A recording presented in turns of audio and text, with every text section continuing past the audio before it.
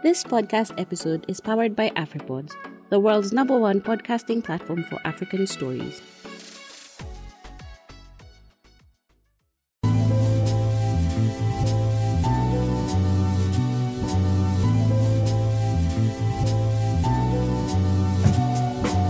Welcome to the Candid Life podcast, where we turn our broken hallelujahs into melody lines of impact.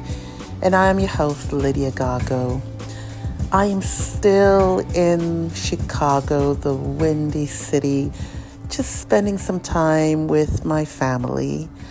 We came over to visit my son, Essay, and it's just been lovely just kicking back and resting. And I've decided to read a book called Unshakable You, 5 Choices of Emotionally Healthy People by a man called John Opalewski. John Opalewski, Unshakable You, 5 Choices of Emotionally Healthy People.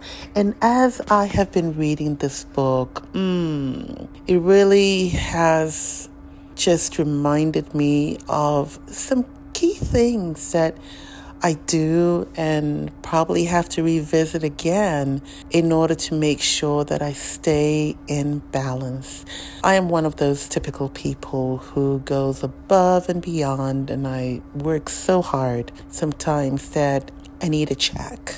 And I was really relieved that we had this brief winter break coming along, because I knew, I just needed time to reset. And so I decided to pick up this book, Unshakable You, 5 Choices of Emotionally Healthy People by John Opalewski, and just read it. And it's been really refreshing for me. He outlines some choices. He says, choice 1, love yourself. And I remember in 2019, my mother called me from England, and we had just a lovely conversation. I was going through a little bit of a challenging time, and she prayed for me. And then she said some words that just jumped out of the airwaves and hit me upside the head. And that was, God loves you. You love yourself. God loves you and you love yourself. If I tell you that those were the most powerful and impacting words I have ever heard, something within me just woke up and said, Lydia, you have not been loving yourself. You have been taking care of everybody else, but not loving yourself. And that began my journey to loving myself, taking care of myself, making sure that I wasn't just taking care of everybody else, but I was also taking care of my emotional needs. And that meant setting healthy boundaries. Choice 2, manage your anger. A lot of us have different ways of managing our anger. Some people just burst out and say whatever they want to say. Other people push it down. Other people choose not to even address it. And I remember a Bible study we did a couple of years ago in Women's Bible Study by a lady called Nancy Misler. And she talked about dumping Ted. Dumping Ted? That was a totally new idea for me. Dumping Ted, and Ted meaning your thoughts, your emotions, and your desires, and embracing God's thoughts, God's emotions, God's desires. And dumping Ted doesn't mean that you don't acknowledge what you're going through. If somebody upsets you, you go to God and you tell him, Lord, this person upset me, and this is exactly how I feel, and this is what I want to do. But your word tells me to forgive. And so, Lord, I am very hurt by this person, but God, I pray that you give me the heart to forgive this person. If there's something that you need to work through, absolutely work through it. But I want to walk in peace I want to walk in a way that will not be hindered by unforgiveness. I want to please you in everything that I do. So in dumping that, you're acknowledging your thoughts, you're acknowledging your emotions, which is how you feel, and you're also acknowledging your desires, and you are seeking the word of God to show you how you need to not react, but respond in a way that will lead you to a place of peace and wholeness. It's not that the feelings of anger are wrong. Anger in itself is an emotion that God has given all of us. Being angry is not sin. The Bible says, be angry and sin not. It's what we do in that anger that makes a difference. And the other thing as well is, in our anger, when we are bitter or enraged or whatever the emotion may be against somebody else, forgiveness is truly the antidote to being hurt. And forgiveness frees us to move forward. When we are angry and we are carrying unforgiveness within us, it's almost like a blocked pipe. But forgiveness is that Drano that runs through the pipe and clears out and takes away the clogs that will keep the goodness of God flowing through us. The other choice John talks about is fueling emotionally. The choice to rest. The choice to come away and give yourself time to reset. And so coming to Chicago for me has been a little bit of a reset. Allowed me to just gather my thoughts again. Allow me to just sit down and read a book.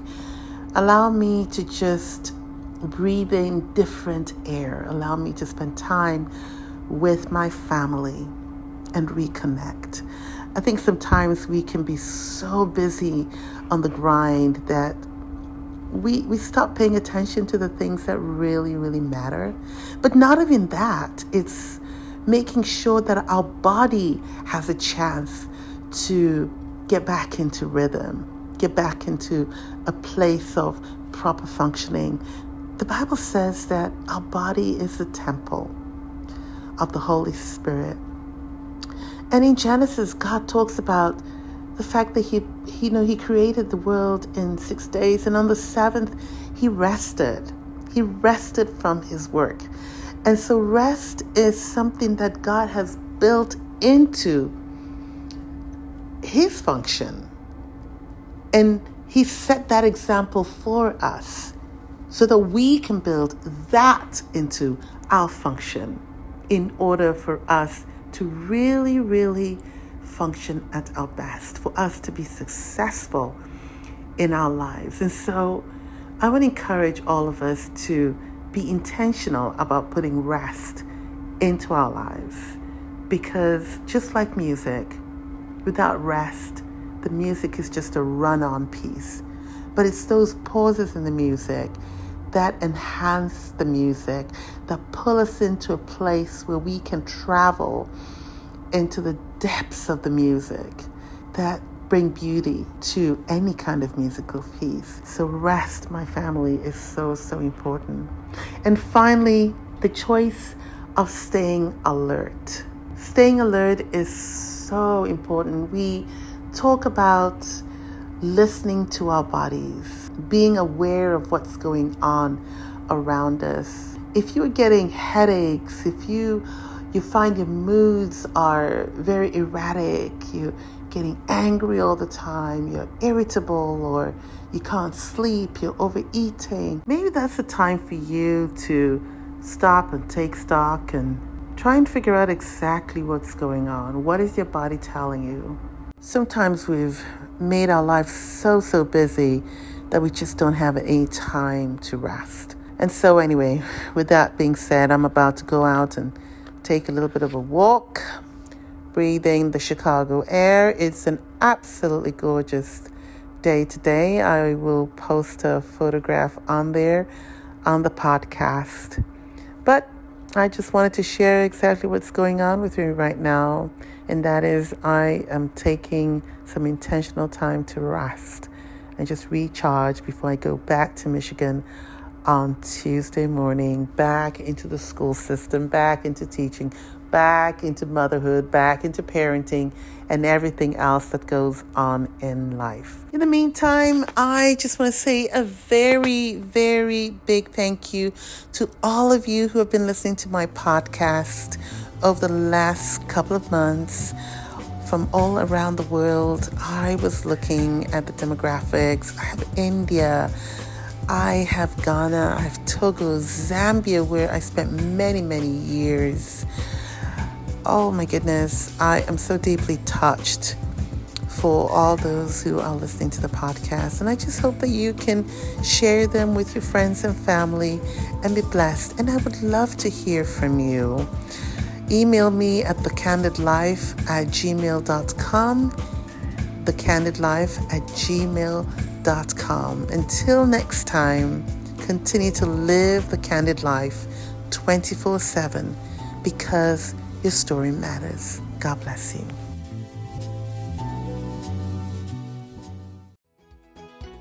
Inaendeshwa na Afripods.